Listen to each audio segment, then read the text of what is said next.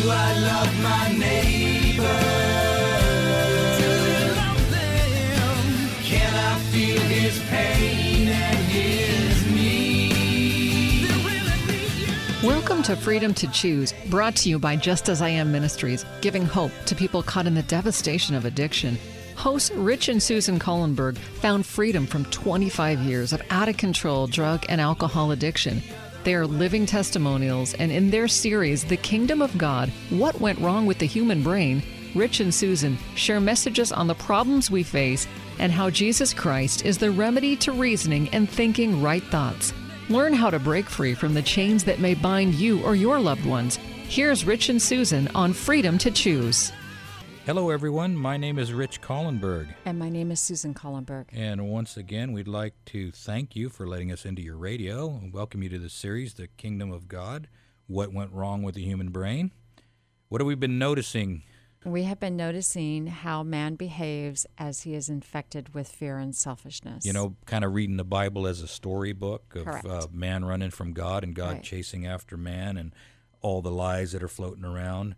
And of course, we've been also noticing how God behaves in trying to heal us or cure the infection, if you will. That's right. We're on program 26, and we've been covering or tracing the steps of the children of Israel as they come out of Egypt. And you know, we can always look to the Bible to see stories, but God is saying those stories are for you to look at. Have you come out of Egypt? And today we're going to talk a little bit about us coming out of Egypt. And whether or not Egypt has come out of us. Right, or has Egypt come out of... That's remind me to ask you that question a little bit later. Okay. Okay. Would you like to begin, again, the program with a word of prayer, Susan? Yes. Our loving Father in heaven, we desire right now that you would send your Spirit to help us communicate correctly the problems we have, but even more so, the great solutions that you have in store for everyone. And what is our part to play in that? How do we get to be your ambassadors to share the good news of the gospel? Once again, we thank you. In Jesus' name, amen. Amen. Thank you. You know, God is our great physician. He wants to make us well. We're his patients, and it really doesn't do us much good if we're afraid of the doctor. You ever been afraid of your doctor and doesn't do you much good, because the doctor is there when he diagnoses and gives you a prescription. You got to trust the doctor. If you think he's a quack, you're not going to take the prescription. Right. And so that's kind of what we're looking at the Bible. There's been a lot of different prescriptions given. Mary's prescription, I guess, was kind of to be at Jesus' feet. Like every time you see her, she's washing his feet with her hair. She's at his feet at his crucifixion. I believe she's one of the women that was there for the burial.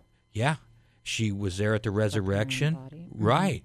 And so that was her prescription. But then the demoniac, the cutter, remember him? He wanted to get on the boat with Jesus, but his prescription was different. It was go give your testimony to the Decapolis. Go tell everybody what I've done for you. Right. So everybody's prescription's a little bit different. Right. But God has the right prescription for us. He's dealing with patients that are deviant from his original design, and what God is doing is trying to bring us back into harmony with his ways. That's right, because the Bible tells us that all have sinned and fall short of the glory of God. We all have a medical condition, and it needs a remedy. We have a brain that is infected with fear and selfishness, and we are always wanting to choose the path of least resistance. Yep. The fear and selfishness runs so deep in us that it seems that we can only escape by using the methods of self-protection. And this is where our addictions come in. The habits that we create to alleviate the worst form of pain that there is, and that pain is fear. You bet. So, I'm going to go out on a limb here. Was your brain more infected with fear and selfishness 30 years ago or today? What was going on with you 30 years ago? 30 years ago, I was living a life of addiction. I was completely selfish and self-centered and just desiring to be free from the pain that I was experiencing. But did you think you were selfish and self-centered at that time? At that point, I was just trying to survive. See, and that's the interesting thing. What happens is when we're in that trajectory, if you will, we continue to do brain damage, more and more brain damage, and that trajectory could be a substance addiction or a behavioral addiction. Right. We're doing whatever it takes to alleviate pain. And it just creates more damage. And that's why sometimes our family members or friends of people who are addicts just don't understand. And it's been years and years, and they won't change, and they won't change. You know, I was an addict for 25 years. Yeah. And my case was hopeless. Yeah. But once you... Humanly speaking. And so, you know, we should always be praying for those. Even I know that people have been so hurt by people like me, but that's the whole beautiful story of our conversion and our walk with God, is that, you know, change is possible. You know, it reminds me of King David when he said, "Create in me a clean heart, O Lord, renew a right spirit within me. Then I will teach transgressors your way, and I will bring people to you." In other words, you're going to take this ugly thing that I did, and you're going to flip it around. Because we know the sickness and the pain that addicts cause in life. We are not trying to downplay that. Whether they be alcoholics or thieves or whatever it may be, we recognize the damage that's caused by addiction, but we also recognize the power of God, and the power of God is to heal and to restore and to reunite. And as a person is still alive, there's still that possibility. Yep, still hope. You bet. So what were some of the things that happened to you or that you caused that really changed you? Well, I was sexually molested when I was young, and that's something that happened to me that changed me at a very, very young age. And so I felt, and I not only felt it, but I knew that I was dirty, different and unlovable, and that I would never be what I was supposed to be because of what happened to me. I would always be a damaged person, and I was angry, and I was afraid, and I was angry because something was taken from me that I didn't have control over, and I was angry with God, and so I sought out the ways to deaden that pain that I had. Because what you told yourself, dirty, unlovable, and all these things that you told yourself about yourself became you. Yeah, they were my reality. It was my truth. Because you told yourself those things before you had the ability to reason, because you were, 5 years old? Right. And so that becomes who you are. So the rest of your life, you're looking through that lens. Right. That's who I was. Colors. That was the core of my being. Yeah. Everything operated, my whole, everything that I did operated from that core. And so then you go along through life in an effort to medicate that pain and leave a wake of destruction everywhere you go. Absolutely. Simply, quote unquote, trying to survive. Exactly. Right? Okay, well then, when did you come out of Egypt? Well, I think it was... metaphorically speaking. You know, the last time that I was arrested, these were the things that I was afraid of. I was afraid that I would die an addict. I was afraid that I was unlovable. I was afraid that I'd be found out. I was afraid that I'd be caught, and I was afraid I couldn't stop. And the last time that I was in jail, because I'd been in several times and out of programs and everything, a woman came to me and she said, "I don't know why you do what you do to yourself. Can I pray with you?" And all I know is that at that point in time, I had hit rock bottom.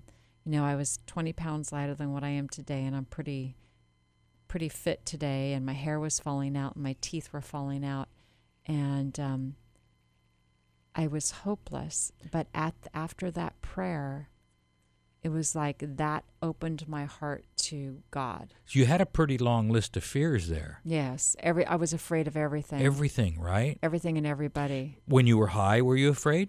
Or did it take some of that away? I think it probably took some of that away. It kind of put me, I think, into oblivion. So Sure. I just wasn't thinking. Sure. You know, that's, you know, I'm sure that the fear was there, but it was masked. I was numb. So Sure. Yeah. Right. Yeah, numb. So, so when did you come out of Egypt, or out of your addiction, if you will? Well, I think it was right there at that point When they in prayed over you, jail. when somebody prayed over you. When somebody prayed with me, and I opened my eyes, and from that point on, I've never had the obsession to use drugs again, and that was a brand new feeling for me at age 35. So was it like, oh, that's right. There's always God. Maybe I need to try him, because I know with me, I got the 41 years your way hasn't worked, Rich. Right. This is what your best thinking got Right. you, was a life of drug addiction. And you have this, what they call a moment of clarity. Right. And all of a sudden you see things the way they are, just for a second.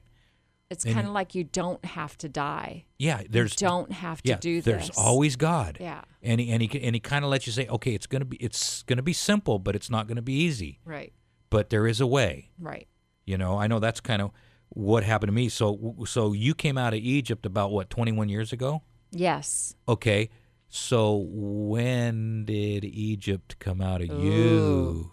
I think it's still happening. It's still It's still happening. happening. Those fears and self-protection still arises. Sometimes, some more than others. Sure. days, but it's still there. Yeah. So are your fears today different? Yeah, they're you different. deal with them different? I deal with them differently. Yeah. I mean, okay, so give me an example of how you deal with fears now. Is it part of maybe a regimen or a... I think, you know what? I think that setting your day off correctly by having that time that you spend with God in whatever way a person desires to do that. I like to read and pray, and I like to think about going outside. And even though the world is not the way it was in the beginning, we have animals and a beautiful nature, exactly. Yeah. And then when I do, I put out my fears right then and there. What about what about a person like me that it's dark in the morning, and I mean, I play sermon tapes on my way to work and stuff like that. That helps, right? That helps. Oh, that because helps it me redirects tremendous. the brain. Yeah, it helps us look at the big picture again. Once we've got God in the forefront of our mind, and we step back and we look. I know what movie did we see about the atomic bomb the other day? And Fat I mean, Man and a Little Boy or yeah, and something. how quick everything can change. Right. And I think a lot of times we get tunnel vision Mm-hmm. on our little problems. And Right. So that's why God we need to be set right every single day. every single day, because our brain because we wake up with that selfish brain. Right. That's that human flesh, right? That fights against the spiritual nature. Yeah. That humanity, that fleshly nature just wants to come in and take over. And God says, I'm not going to force you. You must choose each day who you're going to serve. Choose this day. That's right. And it takes a long time. It takes To even develop that desire to say, even okay, I'm going to want choose. And, Yeah. And so, a lot of times God help me to be willing to do your will. Exactly. I said that many times. And you know what? I even did that when I was in recovery and yet still went back out and used again. Mm-hmm. Help me to be willing, because the natural heart is unwilling. Do you think now understanding that sin is a state of being selfish helps? Because I know for me, identifying what I'm doing, what are my motivations? Am I motivated selfishly or not? What's the right thing to do now?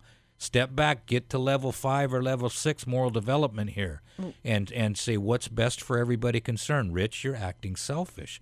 Right. Because my knee-jerk reactions. My knee-jerk reaction is no, I don't want to do it. Right. But, I mean... Exactly. So standing back and say, what is going to be best for that other person? And God is saying, not only is it going to be best for that other person, but in the long run, it really is best for you. Yep. Because you're doing the right thing, because it's the right thing to do.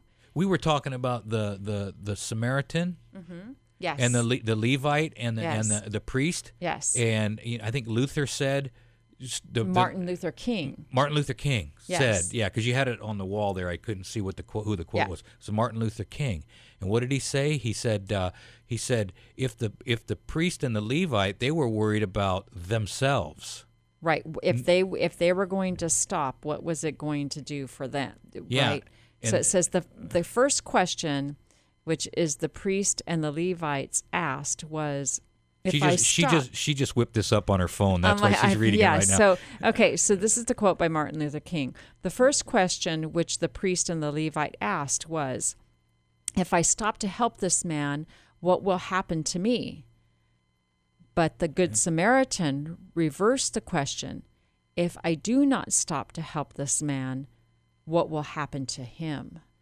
And then we want to take it one step farther. Right. If we do not stop to help the man, what are we doing to ourselves? Right.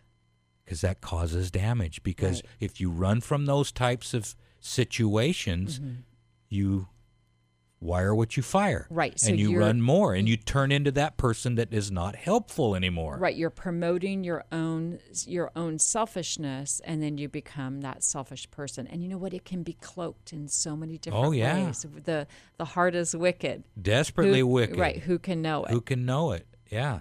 Now, according to the National Institute of Mental Health, anxiety disorders, fears, are the most common mental health problem in America, affecting 28.8% of adults at some point in their lives. And the rate of anxiety disorder incidents appears to be on the rise even right now. Right. When the fear center of the brain, which is called the amygdala, is activated and it is not calmed, it triggers a cascade of caustic events which ravages our bodies and our brains. Yeah, see, the sympathetic nervous system activates the release of stress hormones. I'm going to try to pronounce them, glucocorticoids and adrenaline, and everybody knows what adrenaline is, and inflammatory factors, cytokines. The inflammatory factors wreak havoc on the body, increasing illness, metabolic problems, and pain. The continual elevation of these inflammatory factors eventually react back on the brain. And this is out of a book called The God-Shaped Brain by Dr. Tim Jennings, and it talks about the effect of fear, of running in a posture of fear, and what it actually does to the brain. And it causes the suppression of genes that produce proteins called neurotropic factors. One such protein is brain-derived neurotropic factor. It's BDNF. It's like fertilizer for your brain. It's brain-derived, and because the brain makes it, and it's neurotrophic, referring that it's something that makes neurons grow. Think of BDNF as like fertilizer for your neurons. When the protein is available, the neurons that get it grow stronger and send out more connections to other neurons, increasing brain circuits. The brain even makes new neurons under the influence of such proteins. That's right. So when the protein is available in the right brain regions, we can learn faster and easier. When this protein and other proteins like it are unavailable, the brain stops making new neurons, and the neurons we have begin to wither and die. So a fearful brain is in a physiological tailspin. Mm-hmm. When the fear center of the brain is activated and not calmed, it causes the suppression of this vital brain fertilizer and the rich nutritional fluids that the neurons like. Not only do the neurons themselves make BDNF, but supporting cells also make it, and it keeps your brain healthy. But fear's a big deal. It changes the brain. It stunts the growth of the brain. It leads to more fear, which leads to more brain damage. And it's like a chain reaction. It can ruin a person. But you know what? Not only does it ruin our brains, but everybody out there, you guys all know how stress and fear can make you sick. It can make you physiologically That's right. sick. They say that those are the root, that it's the root causes of a lot of the diseases that we carry. Yeah, that we anxiety, have. because you have all this caustic stuff That's going right. on, and it never shuts down. That's right. And so it has effect on our internal organs, our nervous system, and our brains. It's real stuff. So, Rich, yes. what are some of your fears that you had when you were a practicing addict? Well, one of the biggest fears I had was a fear of death. Okay. And I used to run around masking it, telling everybody, "Oh, I'm cool. I'll be dead by age 30 anyway." And but deep down inside, I was super afraid. I had a friend of mine die when I was in the 3rd grade, and it just didn't register. You know, we're not wired to deal with death. It's an intruder. Right. It was never in God's design. Right. It's an invader and it's an intruder. The devil is the author of death. The devil is the author of death and pain and suffering. And you know, I didn't want anybody to get too close because I knew I was an actor. You know what I'm saying? Right. I didn't want to get hurt, but I think more importantly, I didn't want anyone to know who I really was. Right. So I guess I was running on the fear of pain or the fear of not being accepted. You know, it's just this whole cluster of stuff because when you're afraid of things, you become an actor and you play to the audience and you don't let anybody get close enough to you to know you. And it's weird because then we act like Adam in the garden. We're naked, ashamed, and we're afraid, and we try to build a protective suit to cover us. Yeah. Today. Yes, where are we today? My fears today are, well, I have a list. You want to hear it? Sure. Well, Susan has moved into full-time ministry. Now I'm the only one in the house with a paying job. That kind of freaks me out. But we're also in the process of publishing a new workbook. We're making the workbook out of some of the resources that we're already using in one of our classes. It's a book called Could It Be This Simple by Dr. Timothy Jennings.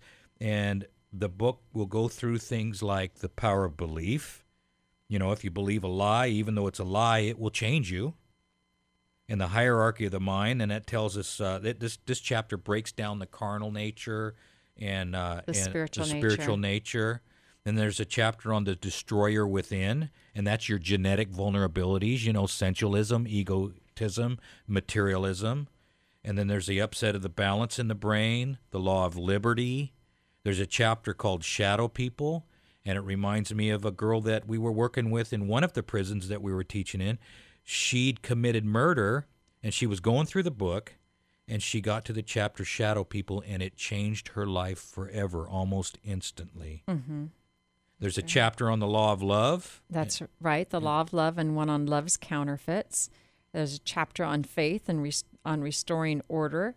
It's one of my favorites, and spiritual warfare.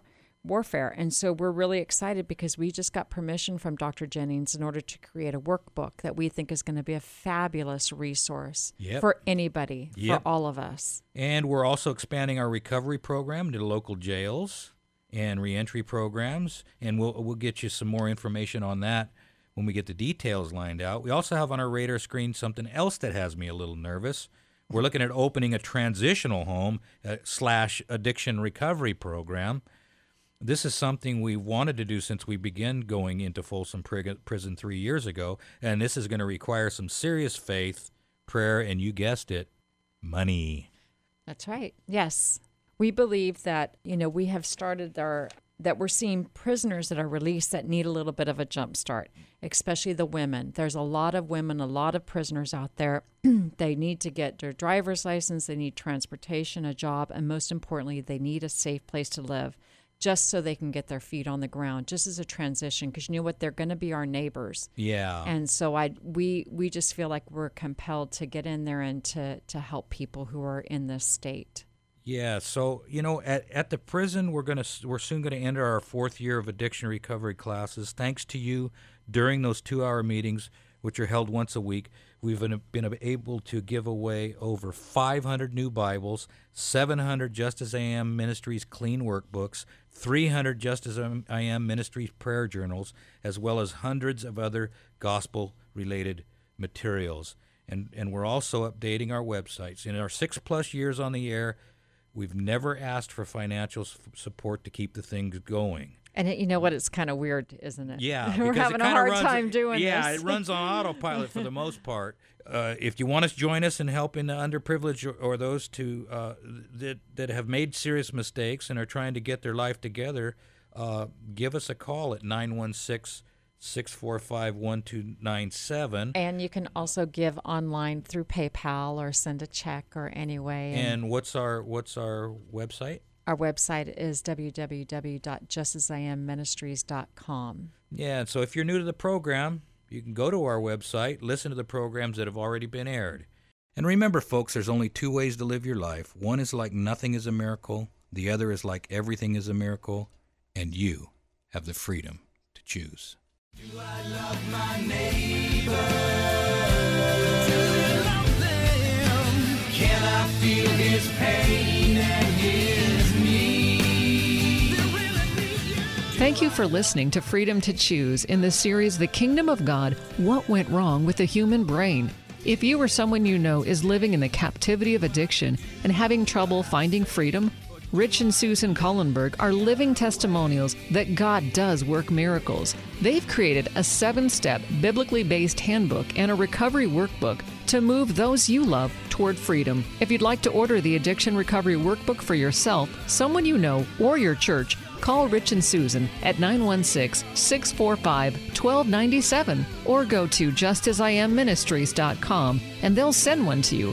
As a nonprofit, they are supported by people like you. Contact them at 916-645-1297 or online at justasIamministries.com. Thank you for listening. And remember, you can do all things through Christ who strengthens you.